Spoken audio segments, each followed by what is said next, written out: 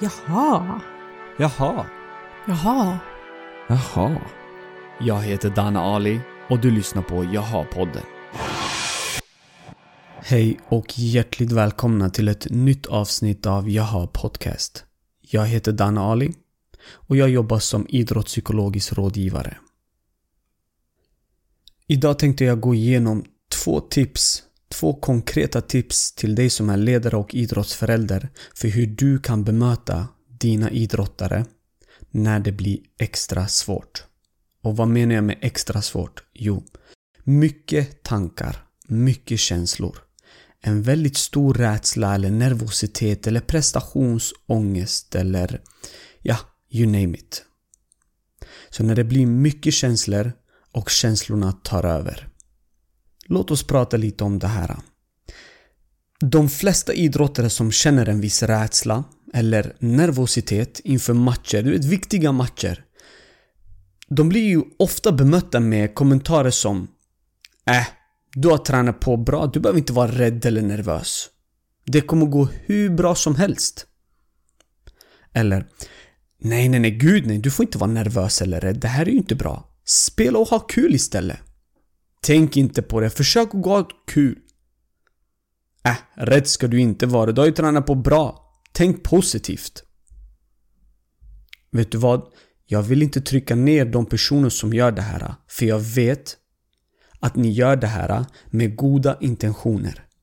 Ni vill på riktigt att de ska tänka positivt, för ni tror att det är det rätta svaret. Men låt oss gå och analysera lite. Hur blir det här ett problem på en psykologisk plan? För att prestera så måste idrottaren skärpa sig och bli av med sina negativa tankar och känslor. Eller hur? Så idrottaren får nu en bild av att duktiga spelare inte känner rädsla eller nervositet på planen. Det är fel, för det förstör ens prestation, tänker man. Jag menar, min tränare säger ju så. Jag ska inte tänka negativt.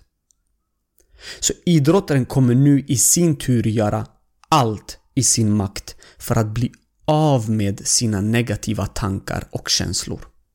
Och det här kommer de göra genom att tänka positivt, tänka på något annat, eller, det här kanske du inte ser komma, andningsövningar med syftet om att trycka undan obehaget. Så okej, vad händer nu? Idrottaren hamnar nu i en inre konflikt. Den har dels fått lära sig att negativa tankar och känslor inte är positivt för ens prestation. Men ju mer han försöker trycka bort dem, desto mer närvarande blir de. Han eller hon börjar nu klandra sig själv för att vara en svag person som inte kan hantera sina negativa tankar och känslor. Och du vet vad jag pratar om. Du som lyssnar på det här. Och det här leder till att idrottaren förlorar nu fokus, tappar självförtroende och klankar ner på sig själv. För att den inte kan klara av att tänka positivt, att vara modig, att spela modigt. Så vad händer nu? Fokus ligger mer på att tänka rätt än att agera rätt. Så den här idrottaren har nu 2 matcher. En i huvudet och en på planen. Inte så bra, va? Så hur kan du som tränare eller idrottsförälder bemöta dina idrottare enligt modern forskning? Så jag har tagit fram 2 enkla steg. Det finns ju såklart 100 saker man kan göra. Med 2 enkla steg som du kan göra. Du som lyssnar på det här. Modern forskning menar att negativa tankar och känslor inte är fullt inom vår kontroll. Låt mig säga det här igen. Modern forskning menar att negativa tankar och känslor inte är fullt inom vår kontroll. Så därför handlar första steget om att normalisera och acceptera idrottarens upplevelser för att förhindra att en inre konflikt uppstår. Med andra ord, det är okej att vara rädd. Det är okej att vara ångestfylld. Det är okej att vara nervös. Okej? I samma veva som du normaliserar idrottarens upplevelse så bör du hjälpa honom eller henne att skifta fokus till det som är inom idrottarens kontroll. Alltså den egna ansträngningen och nästa aktion. Det här är alltså andra steget. Att hjälpa den personen att skifta fokus. Så hur kan det här låta?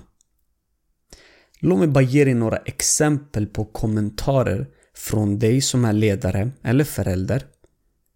Hur du kan bemöta idrottaren. Det kan låta så här.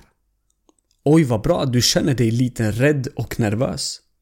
Det här gör dig väldigt fokuserad och alert på det som kommer, så det är sjukt bra. Du vet, det här är ett sätt för din kropp att förbereda sig på det som ska komma. Men jag har en fråga. Vilka aktioner bör du fokusera på för att få ut maximalt av ditt spel? Det här är ett annat exempel. Jag förstår att det kan kännas lite obehagligt, Elliot. Men det är väldigt vanligt att känna rädsla och nervositet inför en match. Det är helt naturligt. Försök inte tränga undan dina känslor. Det är helt okej att uppleva alla de känslor som finns inom din kropp just nu. Så vilka aktioner är viktiga för dig att göra nu när du kommer ut på planen? Ett tredje exempel. Men vad bra, du kommer hit och säger det här till mig. Ta en minut och bara tillåt dig själv känna det du känner. Sen vill jag att du bara kommer ihåg att det är bara ansträngningen som är inom din kontroll. Och du är en person som arbetar hårt. Så det du ska göra är att anstränga dig så mycket som du kan. Och låta de aktioner som du gör, som du har tränat på hela tiden, komma naturligt. Sen om det blir fel, då blir det fel. Och det är helt okej. Det viktigaste är att du anstränger dig. Att du gör ditt bästa, till exempel när du förlorar bollen.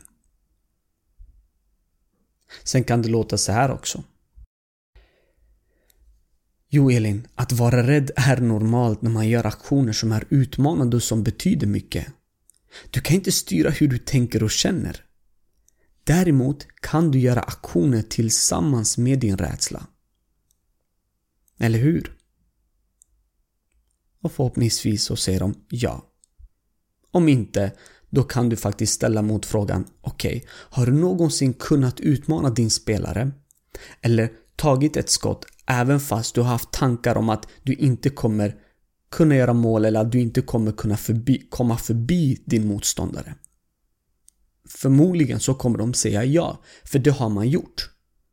Så där kan man också trycka på att det är just den förmågan vi vill träna upp, att kunna göra det trots de tankar och känslor som dyker upp, som är jobbiga. Och det här är ett sista exempel. Jo, Anna, att känna rädsla och nervositet är helt normalt. Det jag är nyfiken på är vilka aktioner som är viktiga för dig att fokusera på under dagens match. Hur kan du hjälpa laget på bästa sätt? Eller, vilka aktioner behöver du göra för att hjälpa dina lagkamrater? Så det handlar i slutändan om att signalera för alla dina idrottare att det är okej med alla typer av känslor och tankar. Det viktigaste är inte att bli av med dem eller trycka undan dem. Det handlar om att göra det som är viktigt för en trots närvaron av dem. Jag hoppas att du har funnit det här avsnittet värdefullt, hjälpsamt och meningsfullt. Om det är så, då får du jättegärna dela det här till dina kompisar eller någon du bryr dig om extra mycket som du tror skulle gynnas av att lyssna på det här avsnittet. Tack så jättemycket och glöm inte bort, följ mig på Instagram och där hittar du mig genom att söka Jaha Podcast. Tack!